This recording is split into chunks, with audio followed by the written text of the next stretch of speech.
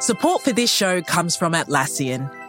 Atlassian software like Jira, Confluence, and Loom help power global collaboration for all teams so they can accomplish everything that's impossible alone. Because individually, we're great, but together, we're so much better. Learn how to unleash the potential of your team at Atlassian.com. That's Atlassian.com. Atlassian.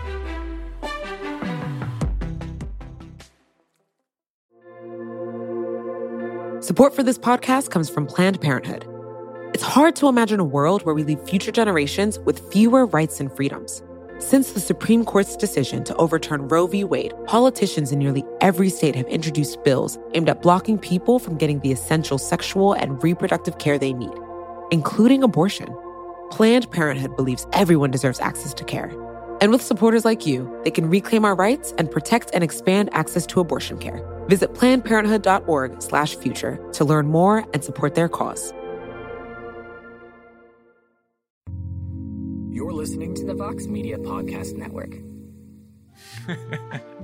We're live, pal. So it's well, no one's watching because we didn't tweet it out. Investigate, AK, investigate. I'm speaking to no one right now. Well, for those of you who are here, welcome to the final post-fight show of 2020. UFC Vegas 17 in the books, and it capped off with Wonderboy Thompson. Vintage Wonderboy sweeps the scorecards, defeats Jeff Neal via unanimous decision. And with that, the 2020 calendar year for the UFC has come to an end. And we're going to talk all about it right now. Thanks for joining us one last time. I am Mike Heck, being joined by Alex K. Lee. I know he's busy right now. Jose Youngs is multitasking as well. And E. Casey Leiden, producer extraordinaire. I'm just with a cup of coffee. Yeah. He's got sleeves now. Yeah, so it's cozy. So different. He's got his Randy's Donuts sweatshirt on. Just making life look grand. But Casey, let's begin with you. One question first. Casey, do you have a Randy's Donuts shirt on because you like Randy's Donuts or because he lives next to you? A little of both. Why not? Okay, that's a good answer. It's right down the street. I can throw a rock at it. Fun story before we get into the fight talk. Like my dad's, one of my dad's co-employees. His name is Randy and had a Randy's Donuts poster on his wall for 20 years, and I thought it was a fictional place until the first time I ever went to LA. Ah, I like it. Destiny. Everything comes full circle in this crazy life of ours. But Casey, let's begin with you, since we got some multitasking going on amongst the diagonals over here. Stephen Thompson, a lot of people I've been seeing turn back the clock. This is vintage Wonder Boy. And one thing I did want to mention is this is like a tale of two cards the last couple of weeks. And one of the things that really stuck out to me was last week we were writing obituaries, so to speak, for JDS and Jacare Souza.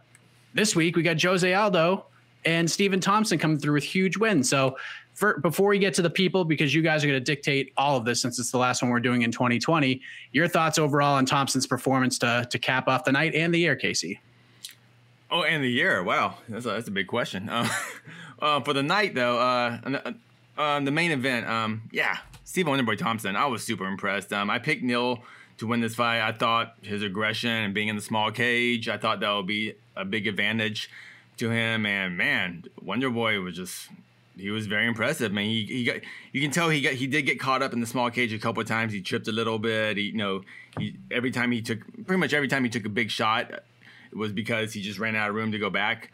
And but man, he still got his reflexes. He still hits hard enough to threaten for it to be a significant threat. He's still tough as heck. He had that big cut in his face. His knee was all blown up or something, and there were moments in that fight where I go, oh, okay, this is the part with Stephen Wonderboy. Everything goes downhill. It just never happened. 25 minutes, and man, just great performance. Vintage Stephen Wonderboy Thompson, and man, well, there are a lot of high fives in that. Oh my god, I think that was like, all the punching and kicking was great. There must have been, okay, that had to be the most high fives ever in a fight. I don't know who does that. Those significant strikes for high fives, but that was a. I felt like Bisping was about to kind of flip over his chair. Actually, I felt like I felt Neal was so annoyed at every high five and every time he hugged. Like, I think at the beginning of the 5th round, Thompson came out for a hug, and Jeff Neal just went like, "Oh, really, man? Let's do this afterward." It was great. AK, I believe you picked Jeff Neal to win this fight as well. I believe in our MMA fighting staff picks contest. Did I? It came down to you and Guilherme, and Guilherme comes out on top once again. The Brazilian beast. What? Mike, Jeff Neal by decision? What? That doesn't sound like something I would do. What are you talking about? That's the only insane person would think that Jeff Neal would win a point battle against Steven Wonderboy. Who would predict that? People do not go to MMAfighting.com and check out the UFC Vegas 17 predictions. Just don't bother. It doesn't matter. It's in the past. Who cares about predictions at this point? I mean, I think obviously anyone who's sane knew that. Like anyone who's sane and has any credibility would know that if it went to a decision, Stephen Thompson was going to win it. So, I mean, I don't even know what we're talking about here, look, the cliche, there's levels to this. And Neal, man, I thought after the first round, I was like, he's got 4 more rounds to figure it out. He did not figure it out. And Stephen Thompson looked fantastic. Like he was just pushing the pace the entire fight, just picking him apart. And other than the there's something going on with his knee, his right knee in the final rounds, he really never looked like he was in danger. So, yeah, great stuff. We said there's up to this vintage, whatever cliches you want to throw out there, they definitely apply to what Stephen Thompson did in the main event tonight. Jose, what did you think? And one of the things that kind of stuck out to me was Casey talked about Jeff Neal sort of being frustrated about the high fives. I think he was frustrated by a lot of what Wonderboy was doing in there. There were definitely flashes where he like turned his back and had to regroup because he was just like, oh my God, like I cannot hit this guy. And every time I throw a shot, he literally hits me 15 times in a row. So obviously Wonderboy, great performance for him. But for Jeff Neal, he's got to take a ton away from this fight, is he not? Yeah, I mean, it was what Wonderboy Thompson does. It's like watching Stephen Thompson frustrate his opponent is like watching Damian Maia frustrate his opponent. You know what he's going to do, and you've seen it a million times, and you can say you've planned for it as much as you want, but it's 2 masters of their craft that have been doing it their entire lives, and you've probably been training in this. You've been focusing on this very specific path to victory that your opponent lays out for probably like at most 8 weeks. So yeah, it's Jeff Neal is probably taken a lot away from this. He didn't get finished. He got completely outclassed. But as we've heard 1,000 times, you learn the most in your losses. I've never fought Wonderboy Thompson. I probably never will. So I can't say what it's like to lose to Stephen Thompson, but it's got to be just a demoralizing experience. And I have a feeling that Jeff Neal his next opponent's probably gonna get decapitated, just as Jeff Neal unleashes all his frustration out at once. Yeah, it'll be interesting to see how he bounces back. And I hope Wonderboy didn't seriously hurt his knee, because this guy has had a hard time over the last few years getting out of a fight, win or lose, without some sort of injury that either requires surgery or, some sort of gnarly thing that keeps him out of action for a little while. And just when Wonderboy starts to really get back on track and momentum shifts, something always happens coming out of these fights, whether he breaks one hand or both hands and now a knee injury. Hopefully it's just a bruise and something he can get through really quickly, so we don't have to wait till December of 2021 to see him again. So we'll keep our eye on that. But at this point, let's just go right to the people. Let's go right to the peeps.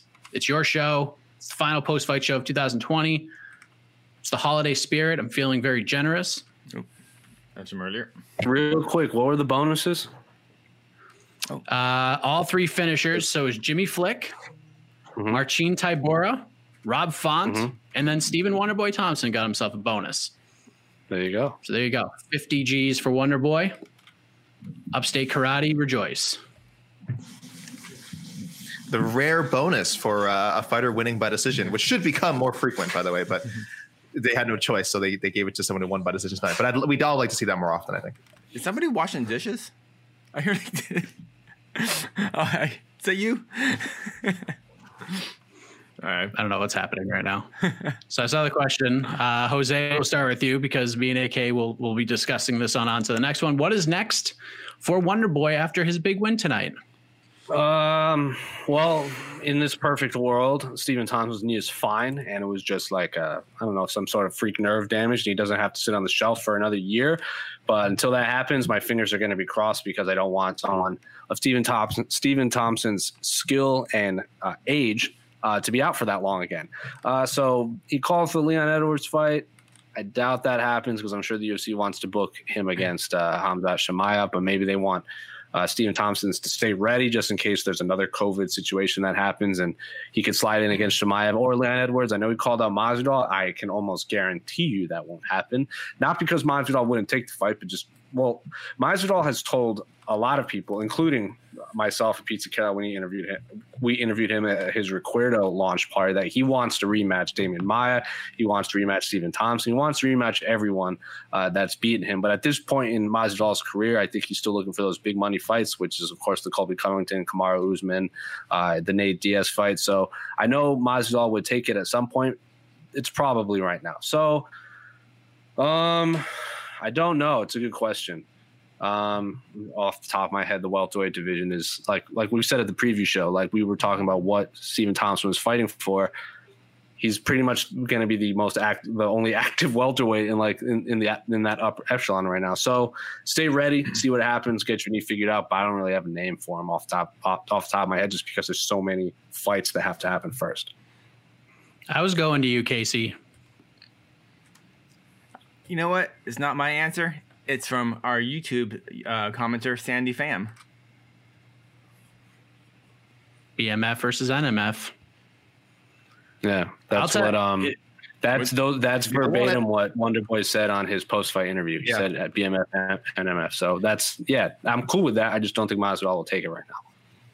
What is Masvidal to take then? Well, they said Colby. They said he thinks they're just angling some sort of fight with Colby. Yeah, something like that, which makes a lot of sense.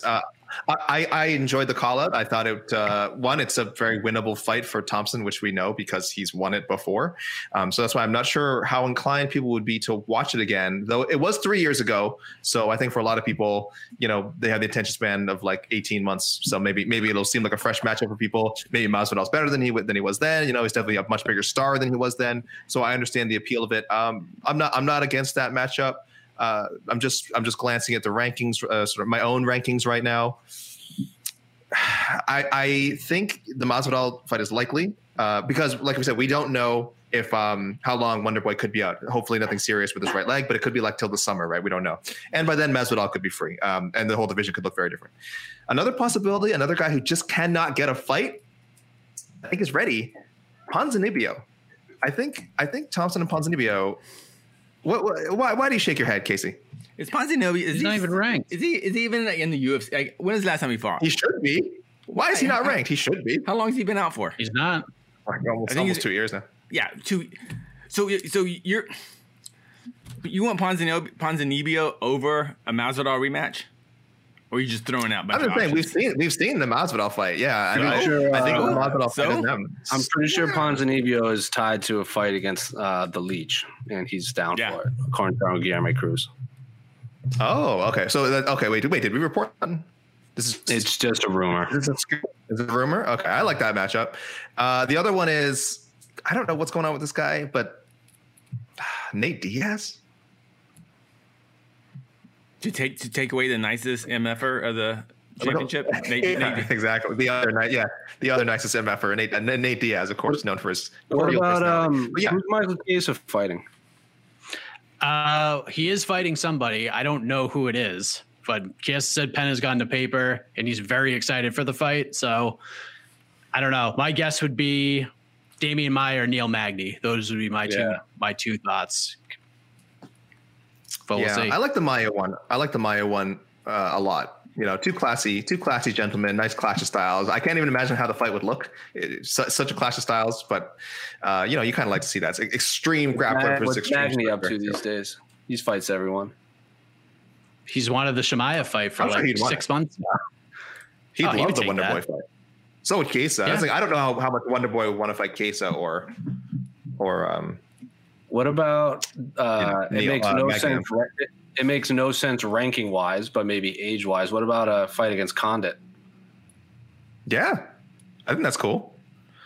I think these are the kind of fights that Wonderboy should be going for right now. The UFC doesn't put fights that people want, so it doesn't matter. Now that we've said it, no. I don't know. I can tell you right now, Wonderboy was pissed he had to take this fight. Yeah, with Jeff Neal. He was not happy. Yeah, you guys. Yeah, everyone's throwing on these opponents that are way behind him in line, and with Wonderboy's age and everything, like I only see a Masvidal fight or Leon Edwards fight. Someone within one rank of him or above him. Those are the ones that would make him happy. Yeah, I can't. Yeah, Wonderboy's age, and like, come on, Wonderboy's actually talking crap and calling people out now because he's so desperate to get those fights. So, I mean, as cool as fighting Carlos Condit or Ponzinibbio would be, because I just of course we want to see them fight. I just think we have probably only maybe three fights for Wonderboy left at a big stage in this stage in his career. So, well, listen, Casey, I've got a prediction. I've got a running prediction that one of these gentlemen, one of these brothers, is going to end up fighting inside the octagon, and maybe not in 2021, but if they do in 2021, why not have the classy Stephen Wonderboy Thompson welcome Jake Paul to the UFC? Maybe that's the big money fit. I did it. I'm just getting it out of the way early. Let's talk about it. Thompson himself did address it during media day and said those guys talking all this crap is ludicrous. He can't believe that. I mean, so many fighters are even responding to these call outs. The word he used was they don't deserve to even be in discussion with some of these great MMA fighters. They are not worthy is the other word he used. So I don't know. He probably would not want to do it unless one of the Pauls guarantee a fat paycheck for him, a fat bonus. But otherwise, I don't know what fight, like you guys said, maybe Masvidal is the one that he called for. Maybe that's the only fight that would really make him happy right now. Because otherwise, there's a lot of less appealing options for him as far as what he wants. What if you saw a video of Jake Paul driving by Steve Wonderboy karate school and he's throwing water balloons at Steve Wonderboy? Dad. Yeah, his dad. And Wonderboy's like, I'll fight you in the octagon. We got some really good angle. Thank goodness we had all these cameras around and got all these angles of that water. Job. Darn it! Did we get good audio on this? Hello, check. Wonderboy would get on the upstate karate bus with a bunch of dodgeballs. Like that's just how he would react. He'd turn it into like a dodgeball match. Oh man, we'll see. I like that. I took it there. Support for this podcast comes from Planned Parenthood. Your body is your own. That's why Planned Parenthood is committed to ensuring that everyone has the information and resources they need to make their own decisions about their bodies, including abortion care. Today, lawmakers who oppose abortion are challenging Planned Parenthood. Affordable, high-quality basic health care for more than 2 million people is at stake. Planned Parenthood believes that health care is a basic human right. That's why they fight every day to push for common-sense policies that protect our right to control our own bodies. They also work tirelessly to oppose the onslaught of new policies aimed at interfering with personal decisions best left to patients and their doctors. They won't give up, and they won't back down. You can join Planned Parenthood in the fight to help make sure that the next generation can decide their own futures. The organization needs your support now more than ever. With supporters like you, they can reclaim our rights and protect and expand access to abortion care. Visit PlannedParenthood.org/future to learn more and support their cause.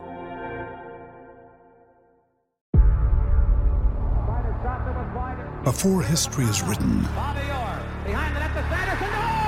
it's played. Before it's frozen in time, it's fought one shift at a time. Before it's etched in silver, it's carved in ice.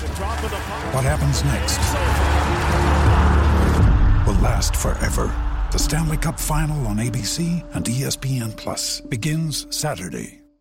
John Dagnan, the Morano fight was Pettis' last fight in his UFC contract. What are the chances that Pettis tries out free agency, maybe head over to Bellator and join his brother? AK, your thoughts on this? Do you believe that we saw Anthony Pettis compete in the octagon for the final time tonight? Oh, why you had to phrase it like that? Because I mean, answering the original question, I do think it's a super high chance that he talks. He's definitely probably already spoken to Bellator. So that I think the talks are there, and in terms of some hush negotiations, it just makes a lot of sense for him. Look, Donald Cerrone, his fight before this one, that was the first time he rematched someone that he'd already fought in the UFC. So I'm not counting Benson Henderson, of course. They fought WC and UFC. Cerrone is the first guy he fought twice in the UFC. He beat him twice. But I think in the back of his mind, there's that thought like, man, now I'm starting to cover ground that I've already covered. I fought a who's who at 155, 170, 145. He fought Max Holloway, and he knows that the best competition I think for him is still in the UFC, but there's also fresh options in Bellator and very good competition over there. It's a new thing. It's kind of a new stage for his career. Of course, his brother is over there. It's a very comfortable fit. I do wonder if he's just looking for something new. So to answer your question, Mike, do I think this is the last time he's fought in the UFC? I'm going to lean towards no. I think the option is there, but I think him and Dana and the matchmakers, I think they work something out. Maybe another 4-fight deal. Interesting. Jose, agree or disagree? I disagree. I think Anthony Pettis is going to either hop over to most likely Bellator to join his brother. He gets to wear all of his sponsors. I'm sure he can wear the logo of his new fight promotion or amateur promotion, whatever it is, and his new agency. I just think his brother has said it enough times where like he goes to the Bellator, he's already been treated better than he has been in the UFC. He's now lost in the shuffle. His brother's obviously there. He sees all the opportunities that Sergio is getting. So yeah, I would put money on him joining Bellator. Do I want him to join Bellator? I don't particularly care. Whatever makes him the most money. He's a prize fighter. And at this point of his career, he's like AK said, he's fought the who's who at 155. I selfishly wanted Anthony Pettis to welcome Michael Chandler to the UFC because I think at some point they had to have been champions at the same time together. So it would have been another one of those fun UFC versus Bellator fights. Like, well, it might not have been a fun fight when it happens, but the lead up would have been fun. Kind of like when the Eddie Alvarez Anthony Pettis fight went down, or like the Gilbert Melendez when the Gilbert Melendez Anthony Pettis fight when it was like kind of Strikeforce versus UFC. So yeah, I'm cool with whatever. If he wants to join PFL to make a run at $1 million before he hangs it up, that's cool too. But there are more fun fights for him in the UFC. But if he wants to make all that extra money, maybe go to Bellator so you can wear all your sponsors and all that stuff. Yeah, I don't know if PFL happens just because I feel like his management team in the PFL do not have a great relationship. Right. Citing Brendan Loughnane sort of being stuck in there during this pandemic when that guy was looking for fights. There was talks about lawsuits and all this stuff on Twitter. So I don't think PFL is an option at this point. I think one might be interesting because I think one would pay a lot of money for Pettis. But I think Bellator is the way to go. I think he gets a title shot maybe immediately, but at least in the very foreseeable future. It's not going to happen in the UFC unless he wins 10 fights in a row. But if he goes to Bellator and fights Benson Henderson, like you suggested on Twitter, Jose gets a win there.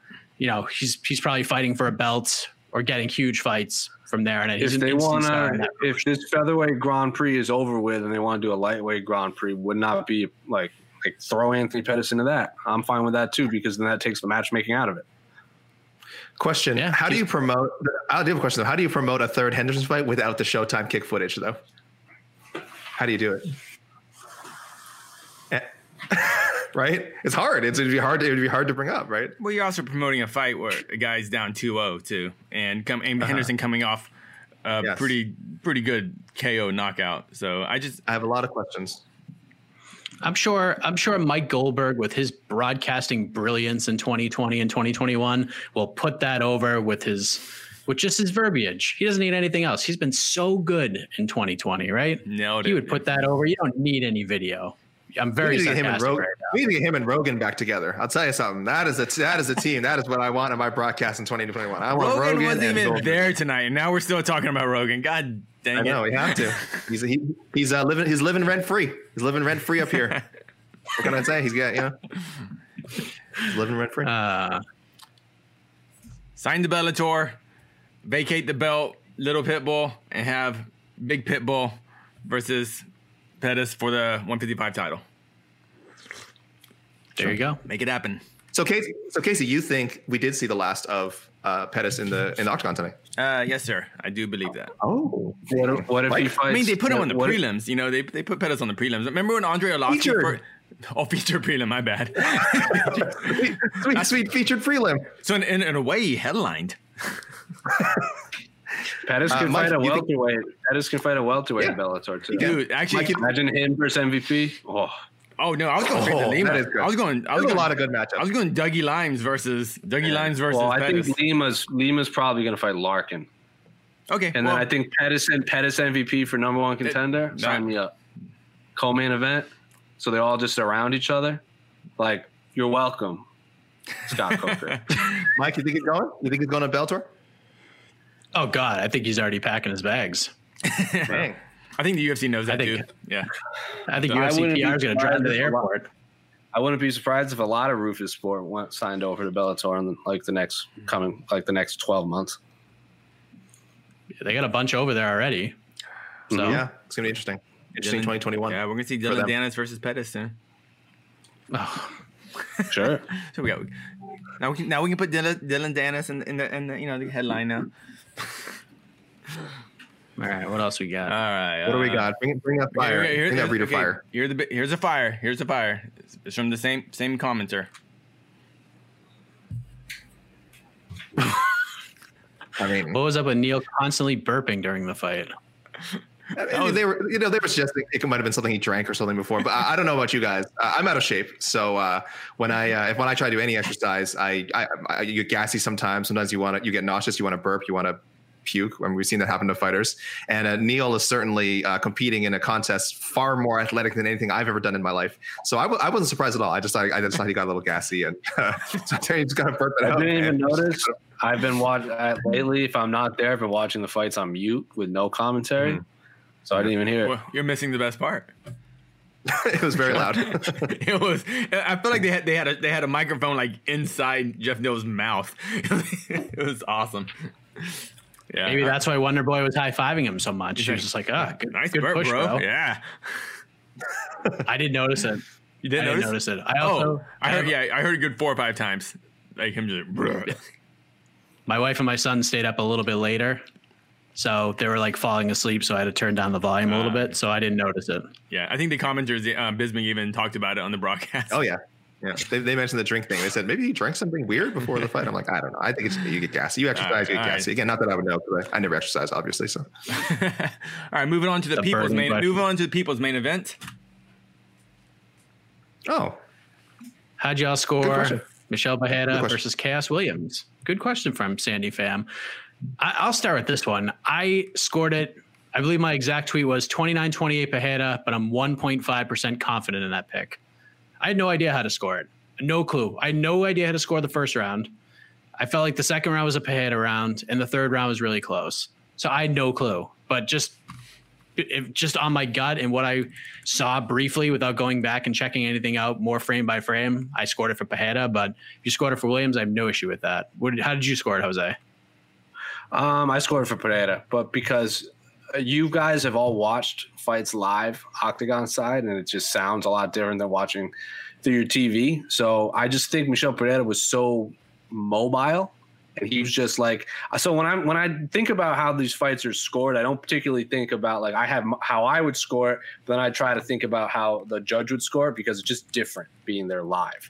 Like we've seen fights where we're just baffled at how a judge could score it. Like you all thought Justin Gaethje clearly lost the first round against Khabib. But there, a lot of people thought Justin Gaethje did enough to win just because we heard all of the punches land and all of the movement around and all of the checked kicks and everything. So it just sounds different. So I just think the judges being there live, I assumed they would give it to Pereira, and I actually scored it for Michel Pereira, but I don't disagree with you if you think Chaos Williams won. I don't think it was a robbery by any means. It was a very close fight, and as 8K says, not all close fights are robberies. He does say that. That's his thing. All close fights are yes, I do say that is why. As people say, that is what he says. That is why I started the robbery review series. Of course, every time I do a robbery review, you don't even need to read the article. I'm essentially just saying that the fight was a robbery. It's in the headline, right? It's in the headline. Obviously, I'm calling every fight a robbery.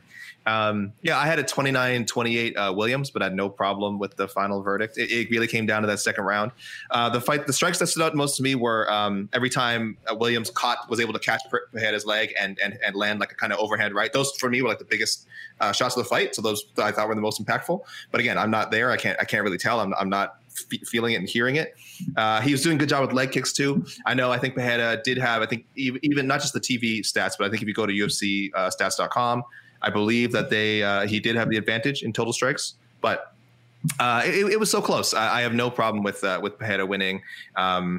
He really, there was a lot of activity, which people like. And I know the second round, some people decided it on that very late choke attempt by Pereira. So people thought he maybe stolen the round with that submission attempt, which I guess so. I can't argue against that. And maybe it was one of the most definitive moments of the fight. That choke was in deep, man. But, that choke was in deep.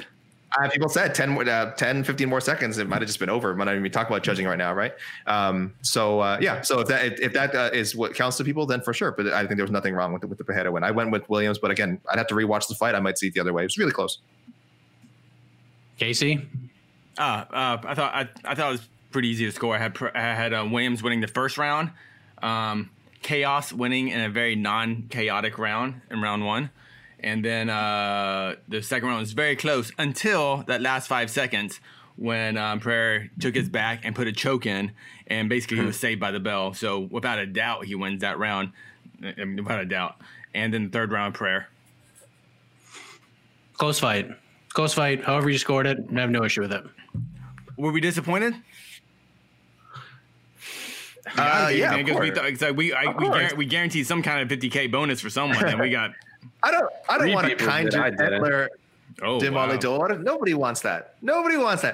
Bless him, he's winning fights in the UFC. That is really the most important thing. Other than being a veteran who gets a lot of bonuses. If you're a veteran who gets like one bonus every 2 or 3 fights, you'll be fine. You'll be fine. You're going to stick around if the company likes you. And Pereira could have gone down that road. Honestly, I don't know how much security there is. I don't know his relationship with the company. So maybe he could have gone down that road, just being the super action fighter, win or lose, doing crazy stuff. But I also kind of like him showing a new side of himself. I don't like people doing their same tricks over and over again. And he got the win, which I guess is the most important thing. The same trick being entertaining? Is that a trick? Just being entertaining? I just mean if you watch like his first 2 or 3 fights and some of his fights, on the before he came to the UFC, he has the routine. He has an actual like tumbling routine that he'll do, which I think is why when Tristan Connolly fought him, he just like avoided it. Tristan Connolly was just like, okay, all right, yep, okay, good, it's over. I'm going in. Can we fight now? It's not even a cornerman during that fight. Yeah, is that right? Yeah, that's why he missed weight. He had like no cornerman. He missed weight. Yeah. It was like Connolly, it was in Vancouver. Like I feel like if Tristan Connolly and Michelle Pereira ran it back 10 times, like that was like a perfect storm of just awfulness for him that whole fight. Yep. And people still give us that. And like Jose said, like there was a lot of circumstances why he. At the end of the day, he lost. He lost fair and square. Like no one's arguing that was a bad decision, but there was a lot going into that fight. No, Casey, you're right though. Anyone there was a lot of people who were giving people crap, even after his UFC debut when he won that amazing fight with Roberts. John Roberts. People give him crap. What a clown he is. Any of those people, I don't want to hear you complain that. I don't hear any of those people say that this fight was boring then, because you got what you wanted. All right, you wanted him to show his technical skills. He did, and again, close fight, but officially he won it. He does really have great technical skills though. I think you could even see that in the fights where he was clowning. I mentioned this in the preview. I'm like, underneath all that, you can't do all that stuff unless you have really strong fundamental skills, which he has. And he's relying on that more. And he fought a really smart fight tonight. And I still think this guy's. I know he's been around for a long time. He has a lot more fights than I think people think, but I still think he can be a top 10 guy. Unbeliever. Why couldn't he be? Yeah. He's huge. He definitely could. Like he throws punches so fast. Like they come from so far away. He snaps your neck back. I don't know if he's gonna just dust someone with his punching, but he's for sure gonna just cause all of his opponents are just gonna be all bruised up at the end of it. I haven't seen this question, but what Jose mentioned earlier, when Jeff Neal comes back and fixes up his bruises and all his cuts and everything, you say he's gonna decapitate somebody. Michelle Pereira and Jeff Neal. Sure, I'd be into that. That sounds sexy. Sure. Sign my ass. Unless they want to rebook Neal on Neal. Oh yeah, there you go. Oh please. Say he gets the loser of Chiesa and whoever this mystery opponent is, because he's been calling for he called for Chiesa for a while too. So I think before we book Jeff Neal, a few fights have to happen first. He wants Pettis. I mean, he definitely called for Pettis after, but like I said, we don't know if that's even possible. 3 months. That was a waste of a call out. Waste. Hated it. Did not like it at all. What? It's in 2 weeks too. That was weird. In Ryzen. I'm gonna. Hey, Pettis is a free agent. Maybe we don't know, man. You sign to Ryzen. I'll take steroids and get cut, and then I'll fight you on New Year's Eve. I dig it. Pajeda, By the way, my favorite visual of the entire night was Chaos staring down Pajeda as he was walking to the octagon. The whole time. That was he was gleefully dancing and then breakdancing. Oh, that was so great. And poor Joe Martinez is like trying not to stare at Chaos. You could tell he like could feel the stare, and he's just trying to like keep himself busy and look at his card. But he was terrified in that moment, as he should have been. I would be. I wasn't too big on the commentary tonight, but I thought Bisping made a great point about Williams, Chaos just staring. He goes, "That's very tiring to stare at someone for that long." I was like, "Yeah, you're right." Yeah, just like stare at someone for like, because like Pereira kind of took his time. You know, he hugged everyone like 5 times before getting in the cage, and he must have been staring. He must have been staring at Pereira for a good like, without blinking, I don't know. Yeah, a good like 5 minutes. It felt like. His eyes are probably starting to water. They were probably like water and tremble, and then like I think if it gone any longer, tears would literally come from his face. But Michel Pajeda, he's only 27 years. I keep thinking he's older than he is. He's only 27 years old. Tonight was his 38th pro fight, so it took him over 30 fights just to get to the UFC. So yeah, I mean, do I think he can be a contender? Yes, but I see why people might be skeptical, right? I mean, 30 something fights before making to the UFC. If it, people would ask if it hasn't happened, why does it take so long? Right? He's on that Jordan Mean trajectory at that point, right? Yeah, it's crazy. Yeah, I want to see. I want to see Pereira versus. Keep moving him up. Yeah. They're fun fights I want to have to see, but it doesn't make sense right now for his career. Yeah, I mean, Pajeda versus anybody, I'm okay with. Yeah. Was the temporary tattoo on Aldo's chest some kind of political message? It was a Navy decal, and it was where he did a lot of his boxing sparring. So yeah, it might. Yeah, I don't know if it was technically. I don't know if it was a political statement, but it was at least a shout out to, because he posted about it in November. Guilherme was tweeting about it too. So if you want the details on the patch, you can go spot it. You can go scope out Guilherme's You know what? I'm kind of bummed. I thought he snuck in a sponsor. I was hoping he made an extra, extra $25K just for putting a little tattoo on him. But all right. Well, maybe someone else will now. Maybe this sets precedent, Casey. Right? It's like, hey, that worked. He got that one in there. Thank you. Whatever works for you. He looked pretty damn good tonight.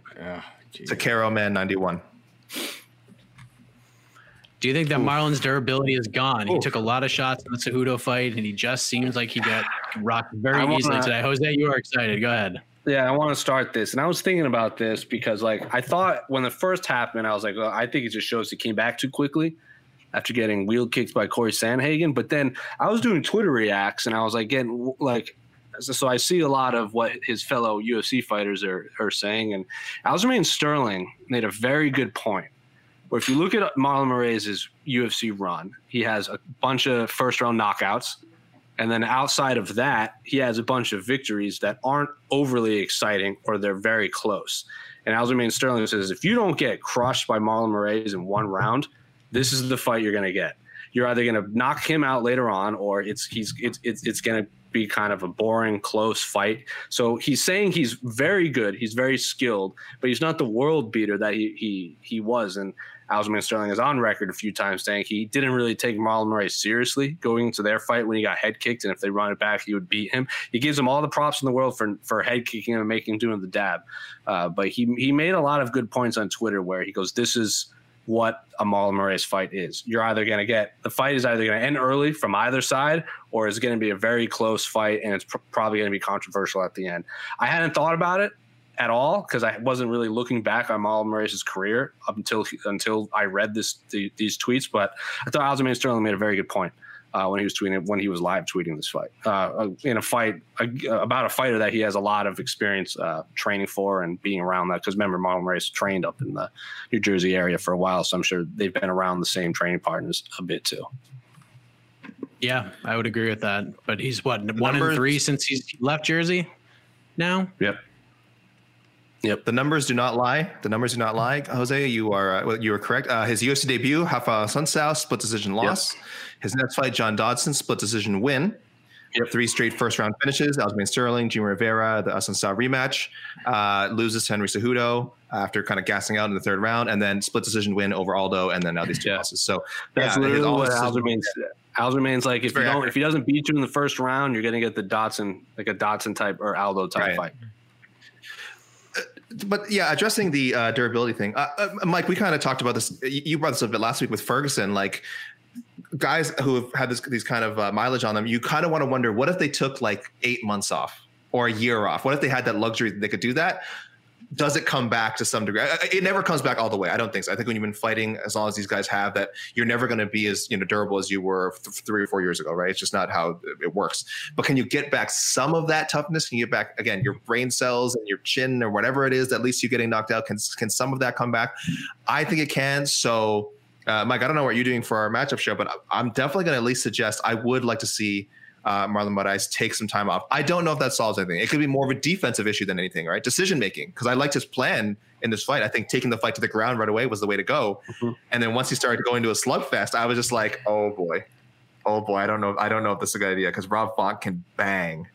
So it might have nothing to do with the chin, right? Could have been a tactical thing, but I do think some time off would be really good, at least 6 months, just to recover both physically and mentally, and figure out what kind of fighter he wants to be, because that was hard to watch tonight. He got hurt real bad. Yes, and if you want to say that it's a durability thing, I'm not going to argue with you, because he took a beating in the Cejudo fight, and a lot of people felt like that was kind of like, I'm not going to say that this is exact, but this is a quote I keep hearing. Cejudo stole his soul that night and changed him forever, which there might be some truth to that. I don't really know. I'm not in the mind of Marlon Moraes. However, I do not want any of that to take away from what Rob Font did tonight. That dude, after a year away, recovering from another major injury. I mean, he's gone. We were talking about Wonderboy going through major injury after major injury. Rob Font's done this too. He's had like multiple year-long layoffs, and and every time he's gotten put in this position with a big opponent and a big name. John Lineker didn't do very well. Pedro Munoz did not do very well. Rafael Sunsao did not do very well.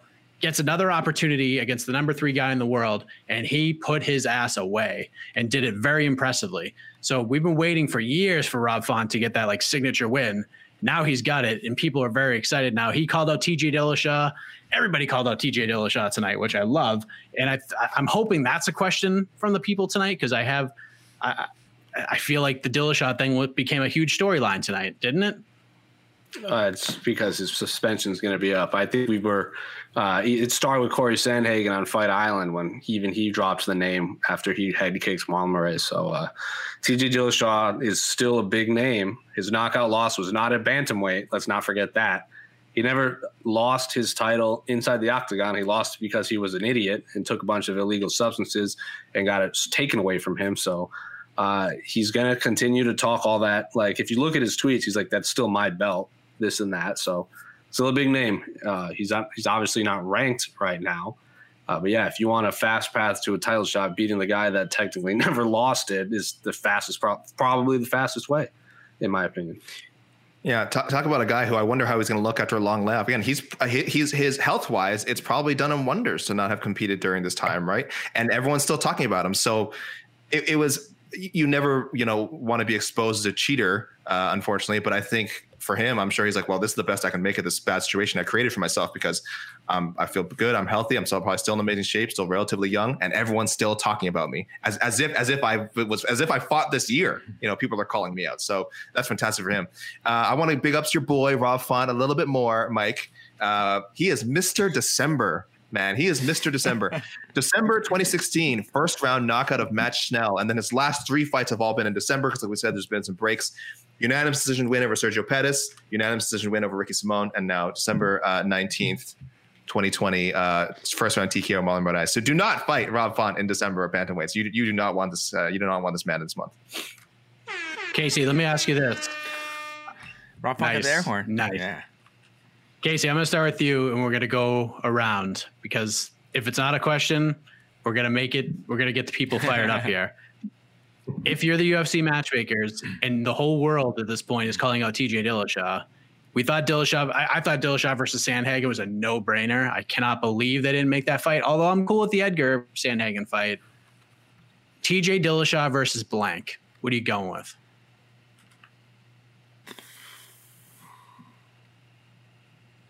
Jose Aldo. Jose? I agree. I like the Font fight, but I just think Font's not there yet. That could very well be a fight down the road, but I think you said it best. He's kind of faltered in those big name fights up until right now. If Marlon had won, I think Marlon versus TJ would also be a fun scrap. But I think Jose Aldo is the fight to make, unless for whatever reason, if the UFC is still gung ho on a Uriah Faber being a thing in 2021, then if they want to book that fight, but no, I don't think anyone wants to see that in 2021. So yeah, Aldo versus Dillashaw for number one contender is the fight to make, in my opinion.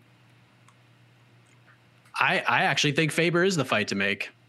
I really do. I think that's the fight to make. Listen, if TJ Dillashaw comes back and wins one fight, he's fighting for the title. Doesn't matter who it's against. I think he's fighting for the belt no matter what. Just because he's a name and people feel a certain way about him, he creates some sort of reaction, mostly negative, but there are some people who really like to watch TJ Dillashaw fight. There is a rivalry here between these two guys that has been going on for seemingly forever. And part of me just wants this shit to end. Okay, just let these guys fight. I'm tired of hearing Uriah talk about it. I'm tired of hearing TJ Dillashaw talk about it. I'm tired of hearing Cody Garbrandt talk about it. Just let them fight. Do it now. Let's just get it over with. People will watch it. It'll be fun. The build to that fight will be a lot of fun. You'll get to see angry Uriah Faber. You'll get to see kind of sarcastic and that look on TJ Dillashaw's eyes that people are just like, oh, I can't stand this guy. And that creates viewership. So if you're going to do it, just do it. Just get it done. Let Aldo fight Rob Font. I like that fight. And there you go. That's what I think should happen.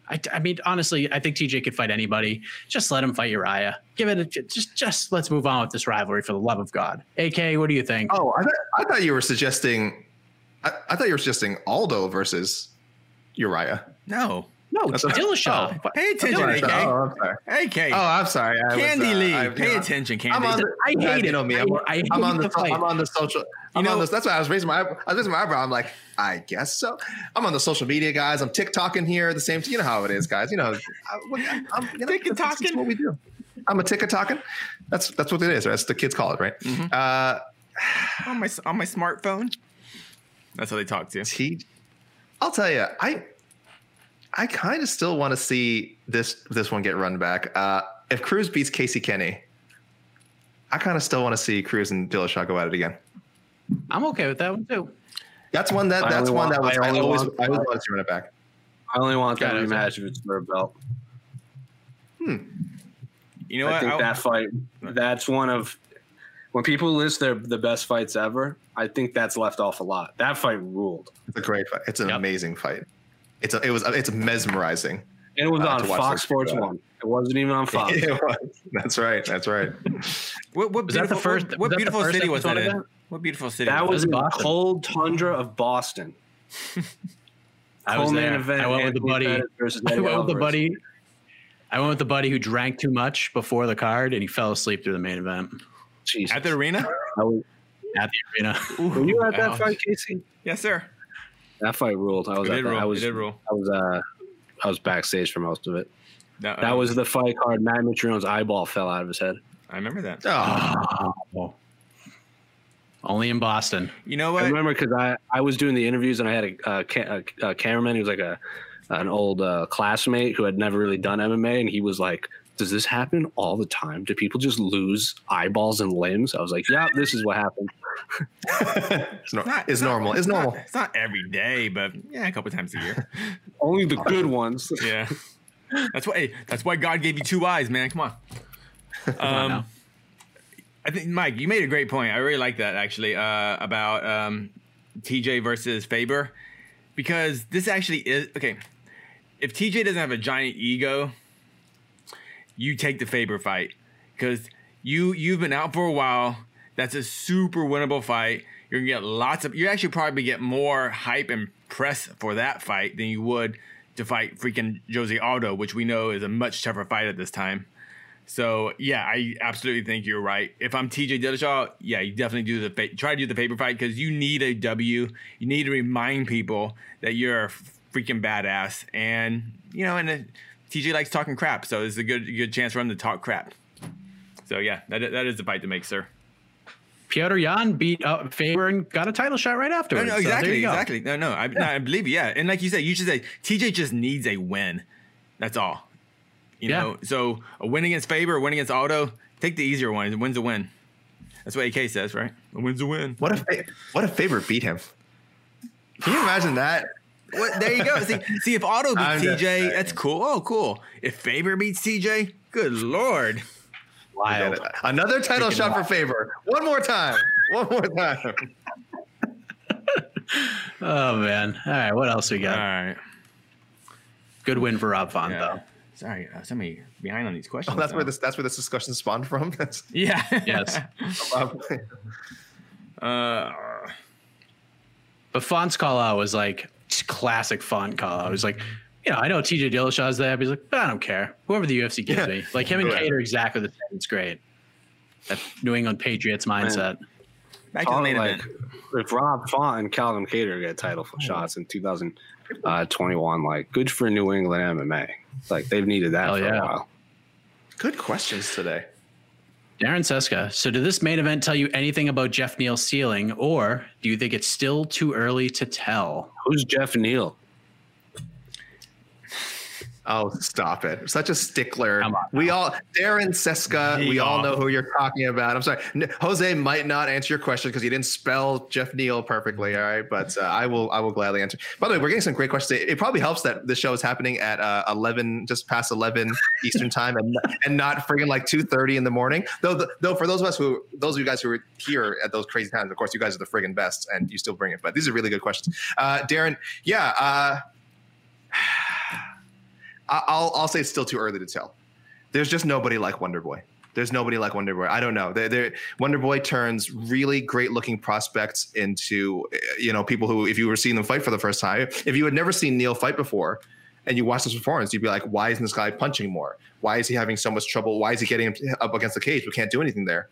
And that's just how Wonder Boy is. There's nobody who can emulate that style. There's nobody who can prepare you for that. Even giving 25 minutes to try and figure him out, Neal couldn't do it. So if you want to take something away from that, maybe he needs to, he just doesn't have the vocabulary, the striking vocabulary to deal with someone like Thompson right now. And maybe he never will. But that fits a lot of people. There's a lot of people who couldn't figure out Wonder Boy. And I don't think that necessarily speaks ill of their chances of becoming a champion. So I'm kind of cheesing the question. I'm kind of on the fence about it, but I'll go with a hard no. Losing to Wonder Boy does not tell us what Neal's ceiling is. I still think it's very high. Let me put it that way. But this was a learning experience. I would agree. I don't know. There's not much more to add to that, AK. I thought you nailed it. Casey, go ahead. I'm gonna have to kind of go the other way. I think I was. I mean, unless I think we did see a ceiling with Jeff Neal tonight. Unless we got to remember he is coming back from a life-threatening injury. So we just don't know how much that affected his training. Maybe he's a different fighter now. Maybe he just doesn't have the same strength, the same cardio now. Dude, he was in the hospital. He was in the ICU. I mean, he didn't twist his ankle. He didn't get, I mean, he was on life. I don't know. It was really bad. So I have to take that into account. And if I do take that into account, is he just a different fighter completely? Is he just not the same guy anymore? I really hope that's not true. That would be super unfortunate and just major sucky. And I'm just hoping it was an off night for him in a sense. And it had nothing to do with his illness. And also, what was the story on his coach, Syed? What happened? That's what I was going to bring up. Yeah, because to me, he was sick. Just sick? We don't know. He's just sick? Because Fortis MMA had a bad night tonight. Unfortunately, true. Morano also had to go with no say. Coach right. Too. And you could tell that the guy, whoever was talking to them, that's not the normal guy. It was just kind of like a buddy going, "Hey man, you got to win." It was just like, So so there were a couple circumstances with Neal that I don't know. So, but I'm assuming if he was at 100% tonight, that was a bit of a ceiling fight for Neal, unfortunately, I think. I think not having Safe in his corner definitely affected him. I hope so. I hope it did affect him in a sense, because I was expecting more from him tonight. And how about Alex Morono? Goes in there, has a war with Anthony Pettis, and then is in the corner of Jeff Neal in the main event. I mean, what a guy. What a man. Incredible. I like that guy. Incredible. What a guy. All right. He did not need a minute to himself, as they say in the fight game. Thank you, Darren. Thank you.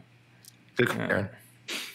With threats to our nation waiting around every corner, adaptability is more important than ever. When conditions change without notice, quick strategic thinking is crucial. And with obstacles consistently impending, determination is essential in overcoming them. It's this willingness, decisiveness, and resilience that sets Marines apart. With our fighting spirit, we don't just fight battles, we win them. Marines are the constant our nation counts on to fight the unknown. And through adaptable problem solving, we do just that. Learn more at Marines.com.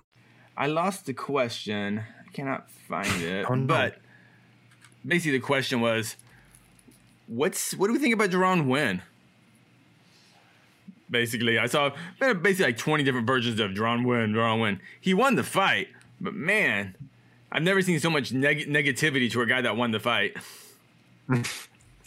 Jose, we'll begin with you. Your thoughts on Deron Winn's performance tonight and some of the reactions we've seen, because the Twitterverse has not been very, very kind to Mr. Deron Winn. Fought like a guy who probably needed a win to keep his job.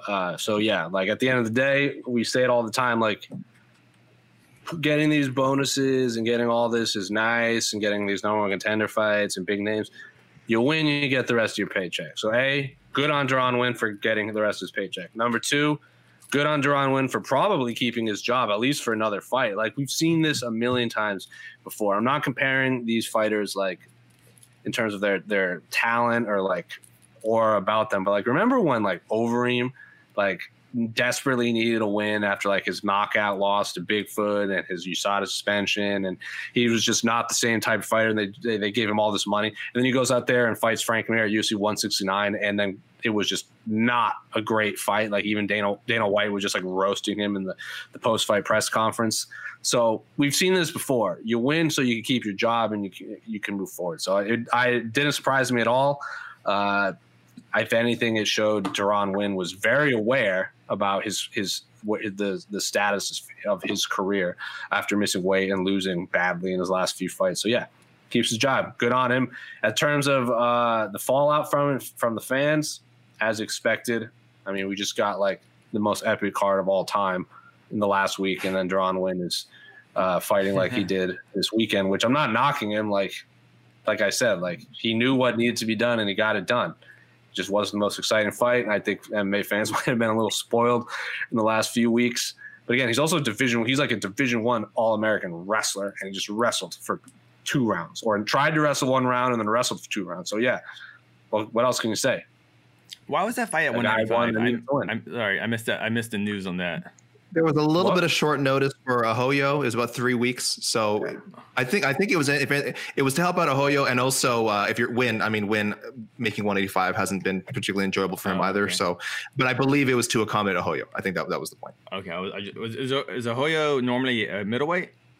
I think he's normally middleweight. Yes. I don't think there's I think it's just because he took it on short notice. We always say when guys take things on short notice, we wish they would negotiate catch weights more.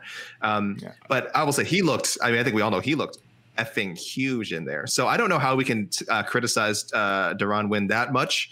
He did what he had to do to survive against a guy who looked like a foot taller than him, and who was hitting him quite a foot taller. That's gonna be. I know, it's true. He needs to. Career, yeah.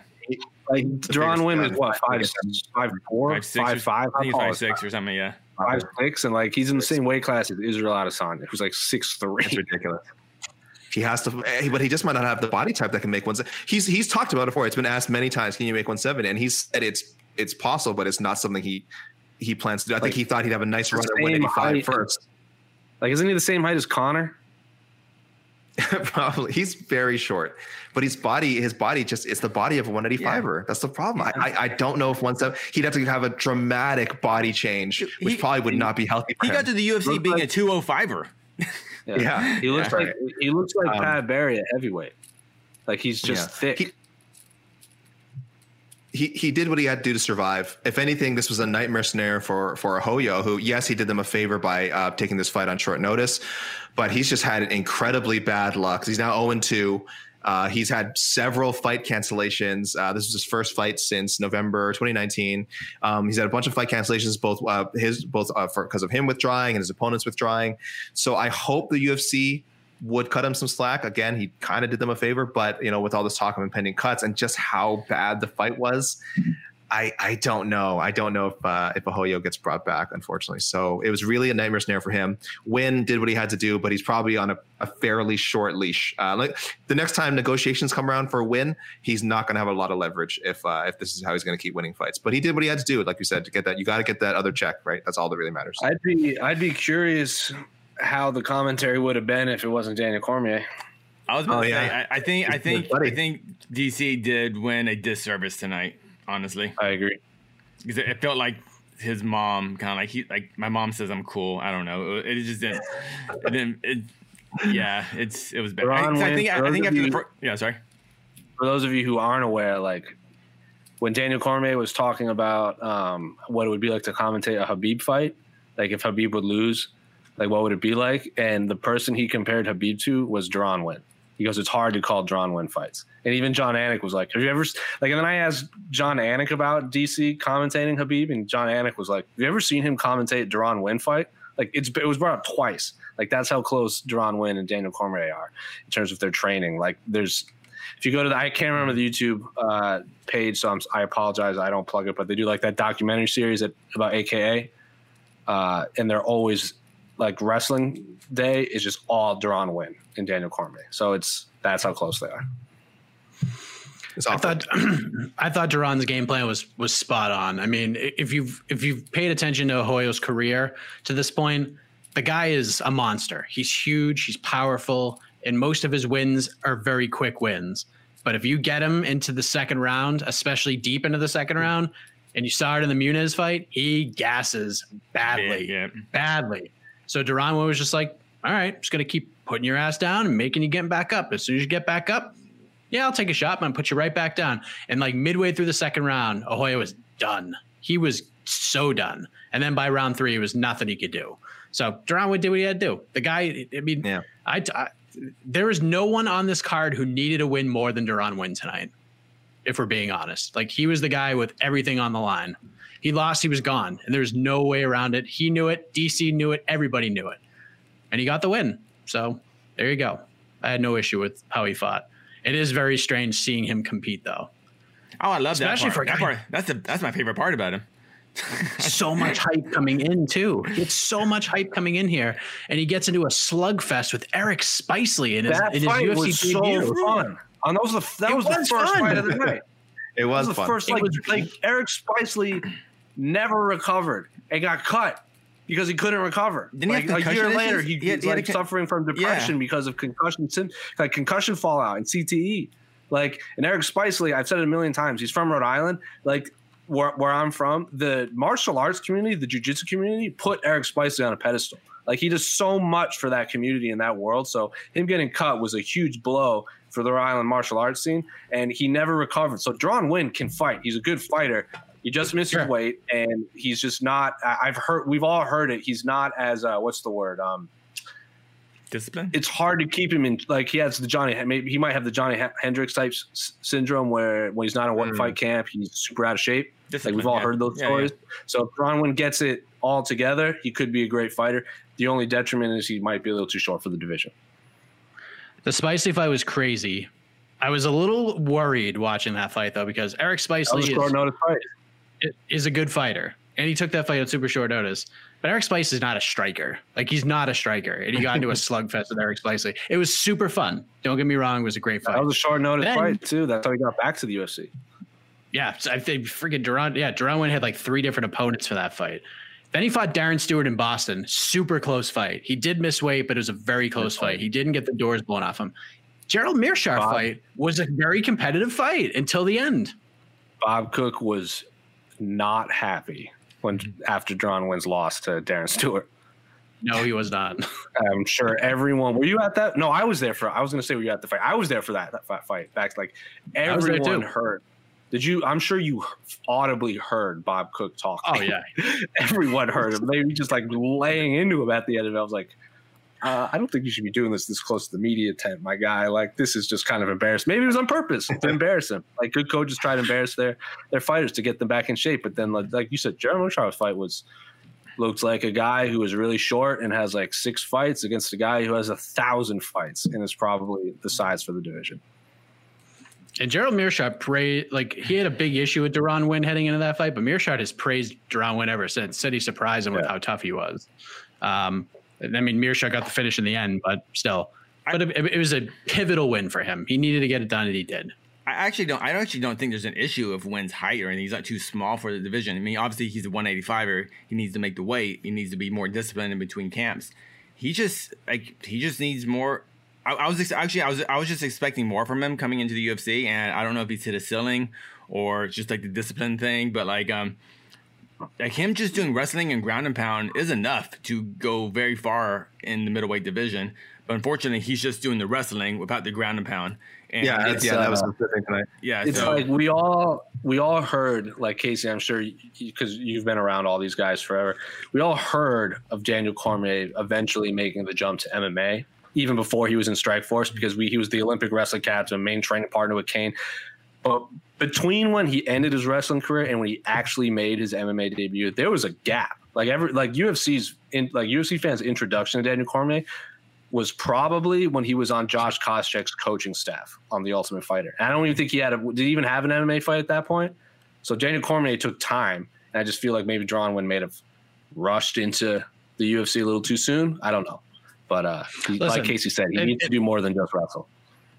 There are many reasons why November 24th, 2018 is a terrible date. That was the date that Chuck Liddell fought Tito Ortiz for the 3rd time. That Golden Boy MMA BS. Okay? And the co-main event of that card was Deron Winn versus Filthy Tom Lawler. And Deron Winn dominated the fight. Unanimous decision, cruised. And then from there, it was like the Deron Winn show. Oh man, this guy is like a super duper talent. And what he was 5-0 after that fight. And as soon as that card was over, the UFC like scooped him right up. I wish that event never happened for multiple reasons, but this is one of them, because Deron got a little more seasoning somewhere else. Like he had fought for Bellator the fight before that.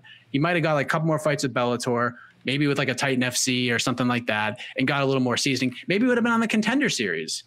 Like, instead of just throwing him right into the UFC. I kind of wish he had more time to grow. But I mean, would he get an opportunity to fight in the UFC? 5-0, 4-0, 35-0, you take it. So I don't blame him for it, but I kind of wish he had more time to like get more experience. I mean, the guys he was beating on the regional scene, this guy was 7-5-1, 4-7, 3-7, and making his professional debut before the Tom Lawler fight. Yeah, we talk about all the time about, man, there's so many fighters. We wonder how different could their careers have been if they'd come along differently.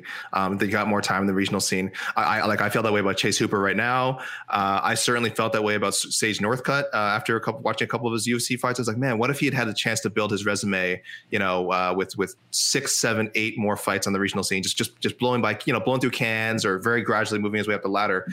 But once you get signed to the UFC, it's almost like there's no going back. We've certainly seen cases. There's certainly been exceptions of people who have flamed out in the UFC, gone back to regionals, won some fights, got some life experience and come back. But it's rare. It's rare. For every one of those, there's 10, 15, 20 fighters who they get that one shot at the UFC and are just never able to get back on the developmental track. If anything, just because it's hard to find opponents who want to fight them when they get back to the regional scene, and it's just not worth or they can't find any comparable pay, and it's just not worth their time anymore. So Deron Winn, for sure, a perfect example of guys we talk about, so clearly talented, has an elite skill which can take you very, very far in MMA. But again, once you go from Tom Lawler to some of the guys he's fought in the UFC, it's really hard to go back. So yeah, very hard to gauge what's going to be up with Deron Winn in the future. I still think it's too early to tell. For Jeff Deal, yeah. What's next for Greg Hardy? Let's talk about Tybura first. Yeah. Good. You and I will talk about it tomorrow, AK. Yeah, sure. But Jose, I mean, sneaky good Marcin Tybura. I mean, this is a guy that, had a rough stretch. Now he's won 4 fights in a row. He's training with Jan Blachowicz. He's in Vegas from time to time now. Guy's rolling right now. Finishes Greg Hardy, became an instant hero amongst a lot of MMA fans around the world. What did you think of his performance, and where do you see him going after a big win over Greg Hardy tonight? Top 15. I tweeted, I just assumed he was ranked just because the UFC heavyweight division is so shallow that just a heavyweight with 3 wins in a row should probably be 3 wins in a row. And his most recent win before tonight was over Ben. Well, I'm talking before tonight. Oh, sorry. 3 wins in a row. And before this, his most recent win was over Ben Rothwell. Like, I just assumed he had a number next to his name. So when I went to go look and I didn't find him in the rankings, I was like, that's odd. So top 15, probably somewhere in the lower, in like the 15 to 10 range. Maybe Blagoy Ivanov. Maybe I know he called for Curtis Blades or Derek Lewis, but those guys have to fight. So not someone in the top 5, top 7s, but top 15, like 15 to 10. Ivanov hasn't fought in a minute. Arlovsky's out there. He already lost to Sakai, if I remember correctly, so not that fight. So Walt Harris is coming off back-to-back losses, so maybe him too. But yeah, Tybura looked good in the second round. I think we were all in agreement. We were completely caught off guard by the first round, but how Greg Hardy probably looked better than ever until his asthma and his cardio caught up to him. So yeah, good win, somewhere between 15 to 10, I would say, just because now he should be ranked 4 wins in a row at heavyweight. Yeah, all in 2020. I didn't realize they were all in 2020. I thought one of those was the end of 2019. So we're top 5 fight guys. Our fighter of the year lists are going to look pretty weird this year. It's kind of crazy. Which we knew. We knew. Doesn't he have to be considered? I'm going to ask this because I tweeted it too and nobody answered me. Is going 4-0 against 4 unranked fighters better than going 2-0 against ranked fighters? No. I mean, it certainly depends. But 4-0 and finishing Greg Hardy, not just sure.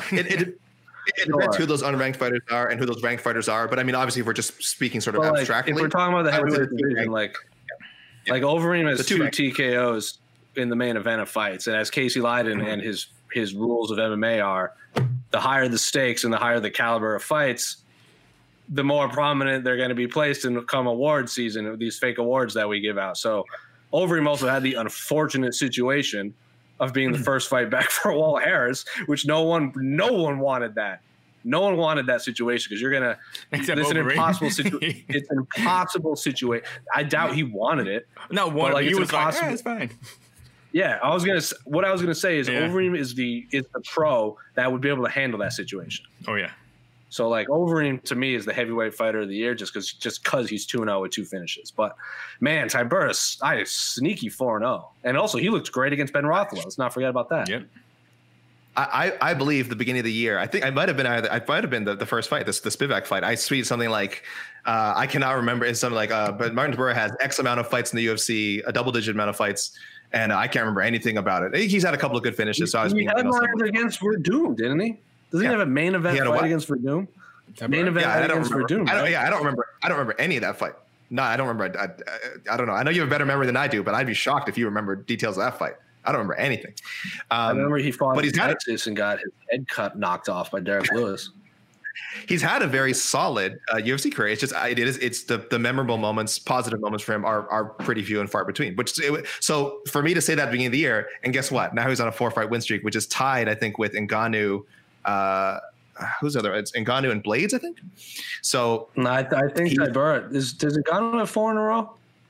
He's won 4 in a row, I believe. Yeah, so I think they're all tied for like the best streak right now. And I was making jokes. That's pretty memorable. I can joke all I want. Again, maybe I don't remember all the details of the Maxim Grecian fight or the Sergey Spivak fight, but 4-0 is 4-0. Greg Hardy is not very good.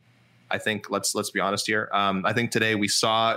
Casey, you and I are always debating how much does the athleticism gap matter that he has between him and his opponents. It still matters a lot. Like I said, it looks like he won the first round. And against a more experienced guy, I think the athleticism plus the improvements he made matter.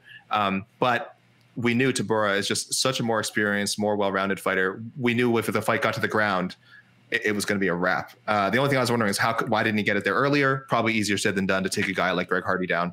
But once he did, it was over. So to sort of go to the original question. Greg Hardy is a large human. He's gigantic. And again, really fast. Again, but he's only fast for one round. Sure. But I'm saying, he's fast for one round, and that's exactly what an NFL Pro Bowl defensive lineman is going to be. They only need to be fast for 3 seconds at a time. Exactly. Yeah. That's why I don't put that. I put weight, but not like, oh, he was in the NFL. This is clearly going to transfer to MMA. Dude, the cardio is so different, especially for someone his size. And but cardio I don't is such think a weapon. Like, he has no weapon. How much that helped him to win fights against guys like Yorgan De Castro. Like Yorgan De Castro is a much better martial artist than Greg Hardy. But guess what? That doesn't matter in an MMA fight necessarily. Right? We're talking he's a part-time security guard. I mean, security guard fighter. Fine. I mean, Yorgan Castro was a good fighter. I mean, that's who Greg Hardy was dominating over. But when it comes to martial arts, he is much more experienced in combat sports than Greg Hardy is. Okay, but when you add in the physical gifts that Greg Hardy has, that's how wins, like very convincing wins over guys like De Castro happen. So I'm just saying, athleticism definitely matters, but it can only take you so far. Eventually, there's a skill gap too. And the skill gap between someone like Tybura and Hardy, the experience gap is huge and totally overcomes the athleticism gap. But again, Hardy won that first round, right? So there's something there. What's next for him? Honestly, I don't think it'll happen, but because again, I think Dana White likes him. I think the UFC likes him, but I wouldn't be surprised. He's also a big ticket item. I think someone told me he made $180,000. He's not in the Contender Series contract. How about that? He's making a lot of money. And if we're talking about that magical number of 60 cuts, I would not be surprised if the UFC sees this performance the kind of way he just kind of rolled over and gave up. He had no ground game, no contact. You're right. And you guys are right. He's probably just freaking exhausted. Maybe he's kind of a draw. I still don't know if that's proven. They keep putting him on main cards. I don't know how much of a draw he is, other than the draw they're kind of trying to manufacture. We're talking about him certainly, but I mean, is that enough to keep a guy who costs high, like 180 grand, almost 200 grand a fight, when that could sign like 15 Contender Series guys with that money? I don't know what's next, but if he got released, I wouldn't be surprised. Let's put it that way. He ain't getting released, man. No way. Crazy talk. If anything, they'll just use this performance in the exact opposite way. Oh, he looked really good in the first round. That he could get better. Not that he just became a different fighter. It's they'll just point at very specific things that everyone else sees as a detriment. And look, Brock Lesnar got beat up for one round and won. He still won. I think they go two ways with this. One, they give him a guy like Parker Porter, which would be fun, and Parker Porter would be all for that. Or they give him a guy like Tanner Boser, who the UFC sees a lot in. And it's kind of like a win-win for them either way. Because they see value in Greg Hardy. He creates buzz, creates controversy, good or bad, mostly bad. That's just what it is. When Greg Hardy's on a card, it's always on a main card, and people talk about that. So give him Boser. Boser has a chance to become a sort of an instant hero. I mean, he has the Arlovsky loss on his record. They're both coming off of losses. I'm okay with that. So you either go that route or you give him Hardy a big step back and, give him a guy like Parker Porter or something like that. That's what I think they do. I don't think they give him like a huge name or anything like that. No. Yeah, I agree with Mike. Tybura, give him someone top 15. I don't know, whoever. There's no real prime matchup for him, just someone good. And whoever's at the bottom end of UFC heavyweight rankings right now, that's definitely who Greg Hardy should fight. Because they're not going to get rid of him. They've invested too much time into him just to get rid of him off this loss, and a bad loss and money, I guess. Yeah, they got money. Yeah. So, but don't expect to see him in fights with like Juan Espino or Alexander Romanov. Like, you're not going to see any of that. Like, who's that English cat? That heavyweight prospect? He's undefeated.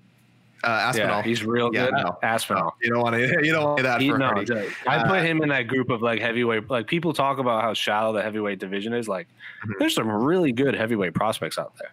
Like Cyril Gane. Dawkins too. It's like that's what I was gonna say. Like Cyril Gane, I think we can all agree is kind of like the peak of these prospects right now, because he's kind of broke through that ceiling. He's no longer a prospect. There's some awesome heavyweight prospects on the up and up right now. This is true. For sure. If this guy is still, I don't know if he's officially been cut yet, but if they want to keep this guy around, Greg Hardy and Roque Martinez. There you go. There's your Greg Hardy matchup.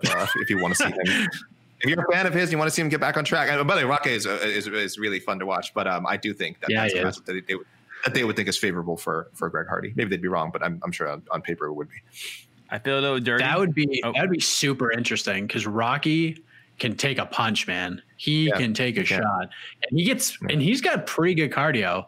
Like he gets to a third round, he's fine. So that would actually be a really interesting fight. I feel a little dirty, but I want to see Greg Hardy versus Jean Belante. That was the other. I looked at that name too. But I don't want them to actually fight the first round. I want them just to kind of run around in circles, do a bunch of burpees. So when they start the second round, I want them like completely exhausted. I don't want to see full cardio either one. I just want to see two exhausted men. Did you see how tired Greg Hardy was during the hand raise? I thought he was going to heave over and throw up when Tybura got his hand raised. And what if Ovin St. Preux hops up to heavyweight? Let's do a couple football players throwing down in there. I like that. He would kill Greg Hardy. He would kill Greg Hardy. Yeah, he would kill Greg Hardy. Ovin St. Preux is also like. Do you remember when he headlined? Was it against Glover in Was it in Nashville? And did that whole package of him going to back to the Tennessee football? He was not anything on the Tennessee Volunteers football team, and they have him sitting in the locker room, and his jersey's up next to Peyton Manning, and then Todd Helton jersey's next. I'm like, what is this? Ovin St. Preux was I bet if you went to anyone that ever played for Tennessee, they couldn't name you who Ovin St. Preux was. Greg Hardy was far and away a better football player than Ovin St. Preux, and OSP is a far and away better MMA fighter than Greg Hardy. Make it happen. They're trying to make him like the Ron Simmons of the UFC. Because Ron Simmons had that at Florida State pedigree, but he was like an All-American at Florida State. Yeah. Nope. Right. Terry Crews over in Hollywood. Thank you for the question, Natalie Duran. Thank you for the question. Find another question. Casey? Oh, you know what? How many questions have we been answering? There we go. Thank you. Tristan has been spamming this question. Wait, is this a new avatar, a new user photo by Tristan Gordet? I believe it is. Look at him. Tristan, are you glowing up, as the kids say? Yeah. Thoughts on Jimmy Flick's flying triangle choke? Let me start here. I will be an open book. I thought Cody Durden was going to run right through Jimmy Flick tonight. I really did. In the early stages of that fight, I was looking pretty darn good with my thoughts on that fight. But Durden made a mistake. Just didn't. He did exactly what he didn't want to do, and you knew it.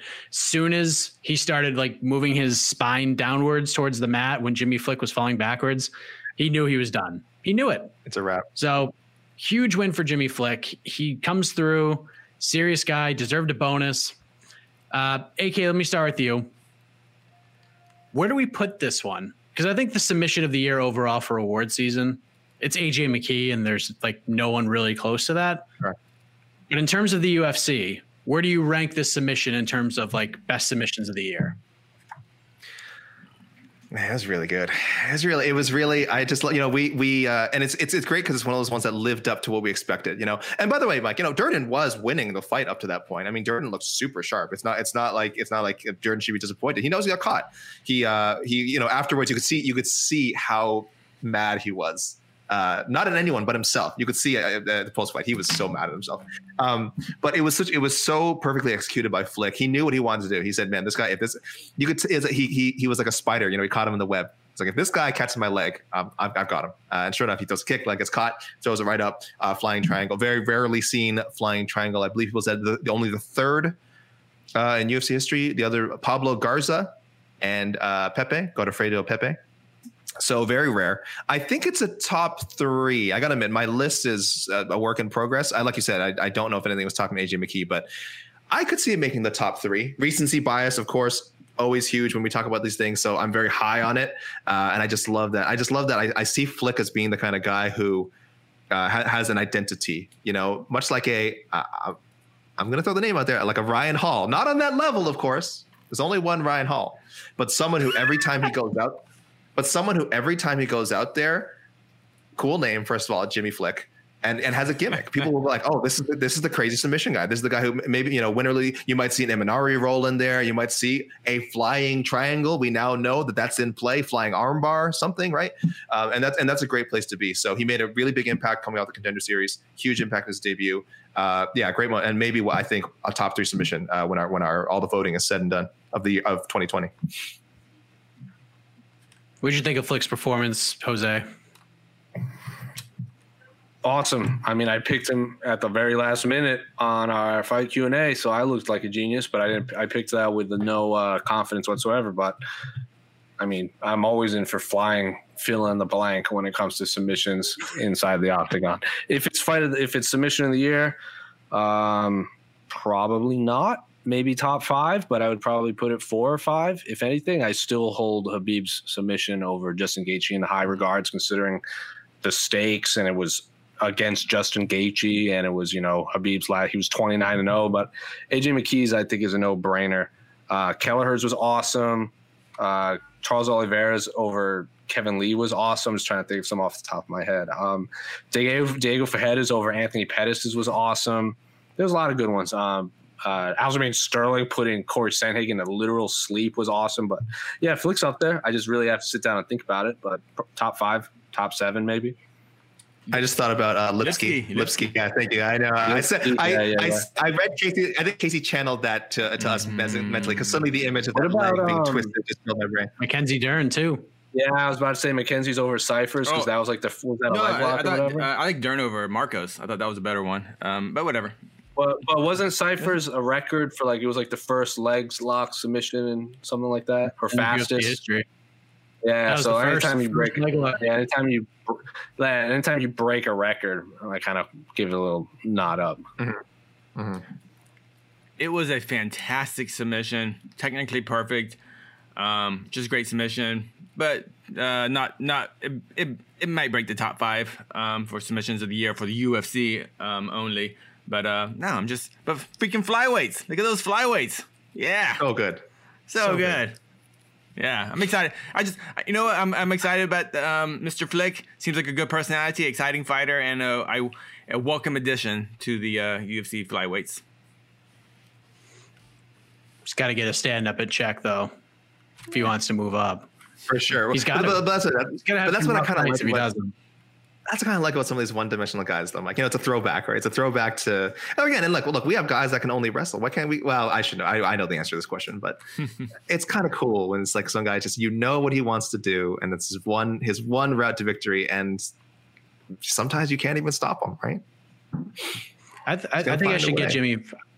I think I'm going to try to get Jimmy Flick on What the Heck this week. Please do. We need to know what's going through this man's head when he thinks to throw a technique like that in his friggin' UFC debut. You know what I mean? Savage. Such a savage move. What do you think? How long have we been going, Casey? About 90 minutes. Okay. What? Hour and 20. We're 1 hour and 24 minutes. Holy crap. Yeah. All right. We'll do one more question, then we're getting out of here. One more question. I don't want all right. I don't want the hours to be. I want to find a new question. Let me see what we got here. Come on, guys. Give me a good question. No pressure on this last week. The viewers, you've had some amazing questions tonight already. So great job. It's all gravy now. You guys have already carried the show with your amazing questions. Some of the comments that I'm reading, a little rude, but hey, we keep it real around here. I got plenty of time to cry. I got plenty of time to cry tomorrow, guys. Don't worry about it. I got a whole Sunday. Sundays for crying. That's why I always. That's how I spend my Sundays. So, dude, I love waking up and just crying on Sunday. It's my best. It's the best. Just think about all the comments that I've read about us, and just like. While we try to find one more great question, just wanted to shout out the rest of the winners tonight. Christos Giagos, short notice, 3 days notice. It's the win over Carlton Minus. Tafon Nchukwi with a successful UFC debut win. And Nchukwi was real impressive.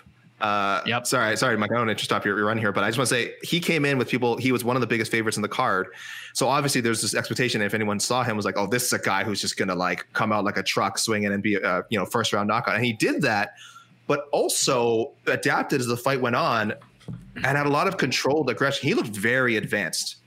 for a guy in just his 5th pro fight. So I was more impressed by him going the distance and winning a convincing decision against a very game Pickett. But Jamie Pickett actually I thought fought really well tonight as well.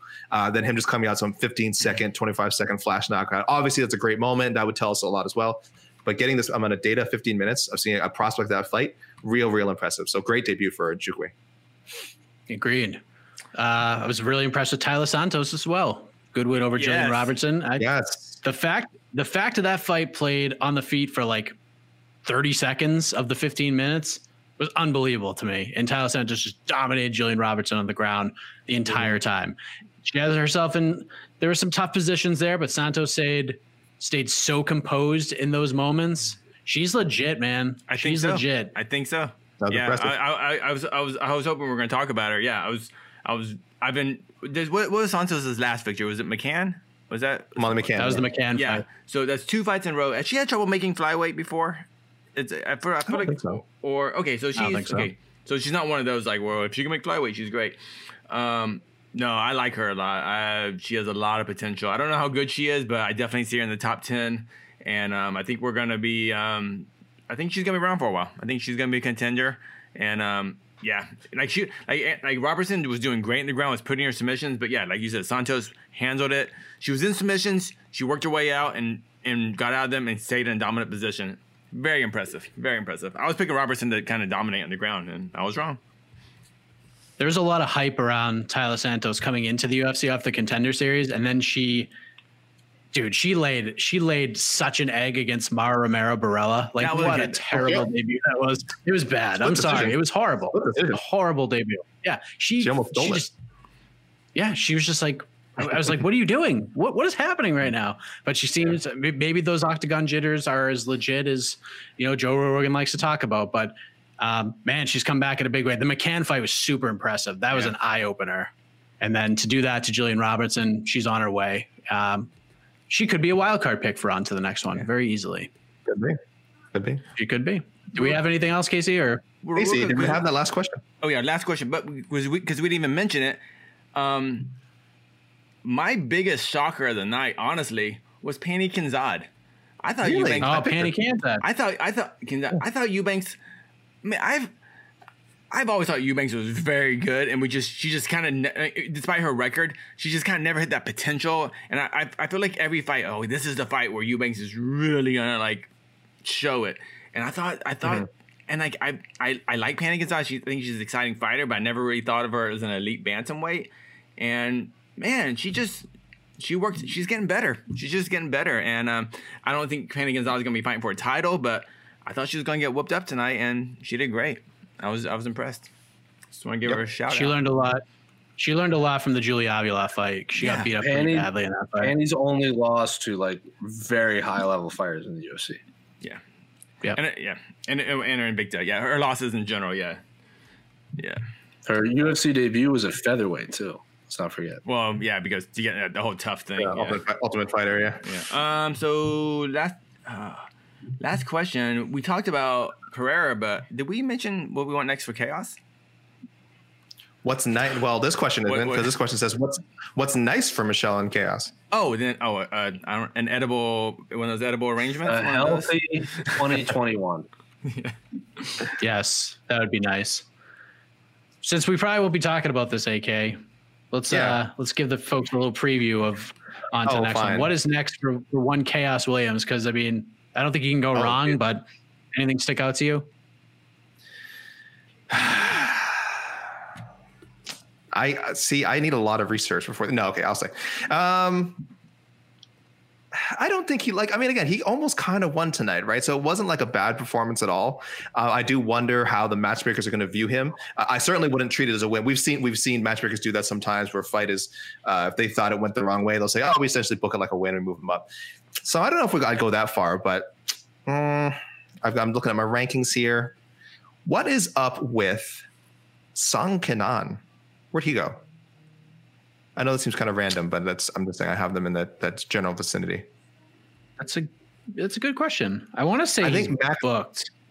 I think Max Griffin might be interesting. It's a little bit, quite a bit more UFC experience, but I like the matchup though.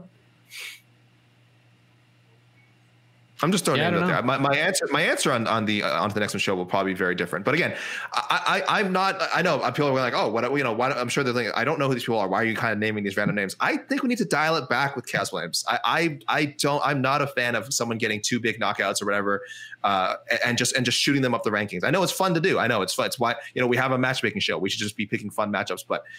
Let's scale it back. I think there were deficiencies shown in this fight, whether you thought he won or not. I do think there were deficiencies shown. I'd like to scale it back. I just want to see him facing something a little more closer to him in experience. Pereira was a good matchup, so I'm saying stick with that. I'm not looking to throw him in there with a UFC veteran. Is what I'm saying. Yeah, who they're not pushing Chaos. I feel like he's got appropriate fights every single time. Oh no, I'm just saying. I think people again, if we see like the responses when we do throw out like, oh, who's next for Chaos Williams after his last fight, people just throw out wild stuff. They'll throw out like top 15, top 20 guys, and it's like, settle down. We're all very excited. He's a very promising fighter. Let's scale it back to someone again. Maybe a name that's not going to pop off the page, but there's all kinds of welterweight's a very deep division. There's all kinds of people within his range that I think are good logical matchups for him. It's easy because Sankanan is fighting Max Griffin March 20th. You're joking, and I just named both of them. Well, yep. It's easy. I have the answer. I have the answer to this question, by the way. What about? Oh, yeah. Go ahead, Mike. Just I'll throw it out there. But where would you put? Is Brandon Moreno too high or too low for Chaos?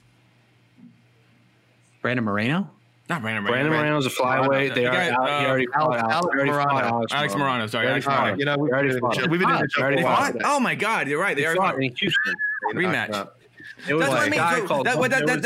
That's what I mean. Those Chaos is kind of in this weird spot where like you want to kind of push him back in the line, but Moreno just fought freaking Pettis, so yeah, you know what I mean? Like he lost, but yet I don't know. It's like matchmaking is very odd.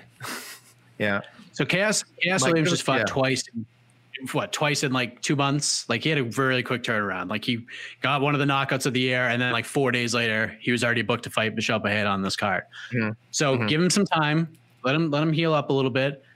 There is a gentleman who has needed to heal up himself, kind of had a health scare, looks to be coming around. Chaos Williams versus Brian Barberena is the fight to make. Oh. Is that too high? Let those two just get in there. That's too high for me. AK, you were just talking about don't give him a veteran. That's why. I don't have that one either. I didn't say it. You did. Mike might be my best friend, but I don't speak for him. Okay, all right. We have different opinions on things. All right. I don't support everything he says. We're best friends. You are DMing me right now saying that is a great decision, Mike. Yeah, like we have a private chat, and you're just like going Jose has a thought. Jose, save us. What do you like? Save us. Daniel Rodriguez. Ooh, I like that one too. I like that. They both had hype. They both lost. They both lost to like game opponents. Like they don't have anything to hang their head on losing. So it's a fun fight. They both also don't talk a lot. Like they're just two intimidating cats that break on people. Do it. Dwight Grant. Doesn't he lost to Daniel Rodriguez? Is that his last fight? He's coming off an L2. Yeah, like, he's coming off. Anyone in there? Yeah, he just lost the fight because of COVID. He's supposed to fight this weekend. He's supposed to fight today, I think. David Grant. Or last week. We got to biff that one. Do we have a non-matchmaking question to go on? Yeah, non-matchmaking. We biffed it a little bit. But again, the UFC doesn't make fights that we want. Right, exactly. We can name all the routes. What is a non-match?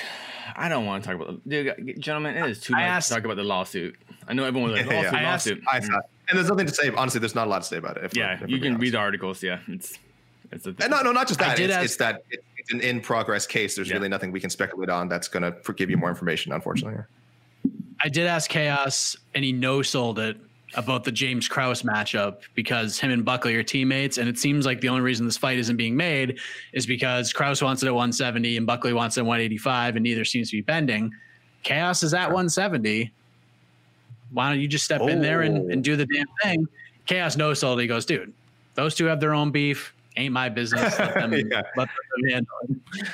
Just like you and I, Mike, just because we're best friends. Yeah, we're best friends. We don't have the same agree. We don't agree on everything. We don't have the same enemies. We don't fight each other's battles. Right. Right. Exactly. We're just like Chaos Williams. We're the Chaos Williams and Joaquin Buckley of the MMA media. That's right. Do we have anything else? Are we all good? Of course. Yeah, I think we're good. I think we're gonna have to watch. Yeah, I think we've done. Okay. Listen, we'll have tons of programming talking about this card, so don't you freaking worry about it. If you have more questions, bring them on Wednesday for the A-Side live chat with. Thank you, everyone. Thank you, everyone. We appreciate all of you. Lots of post-fight shows. What is this, 24 in a row? 24 Saturdays in a row we did this? I think that's right. Yes. Yep, 24 in a row. This was it. Jeez Louise. And it's been an honor and a privilege here in 2020. I feel like we're saying goodbye. We're just saying so long until January 16th, where we do this all over again when Calvin Kattar and Matt Holloway do the damn thing. And that's going to be a hell of a fight. So I'm excited for that. So in the meantime, me and AK will see you probably tomorrow if you're a subscriber to the podcast network. For On to the next one. If not, you'll get it Monday. But for Jose, Casey Leiden, AK, I am Mike Heck. Good night, everybody. Thanks for watching us for the post-fight show. Final one in 2020.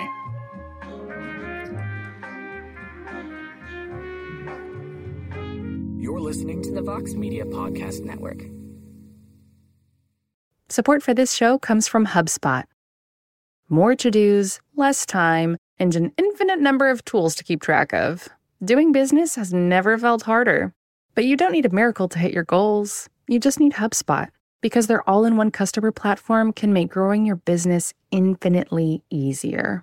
Imagine this: high-quality leads, fast closing deals, wildly happy customers, and more benchmark-breaking quarters. It's not a miracle. It's HubSpot. Visit HubSpot.com to get started today. Support for this podcast comes from Planned Parenthood. It's hard to imagine a world where we leave future generations with fewer rights and freedoms. Since the Supreme Court's decision to overturn Roe v. Wade, politicians in nearly every state have introduced bills aimed at blocking people from getting the essential sexual and reproductive care they need, including abortion. Planned Parenthood believes everyone deserves access to care. And with supporters like you, they can reclaim our rights and protect and expand access to abortion care. Visit PlannedParenthood.org/future to learn more and support their cause.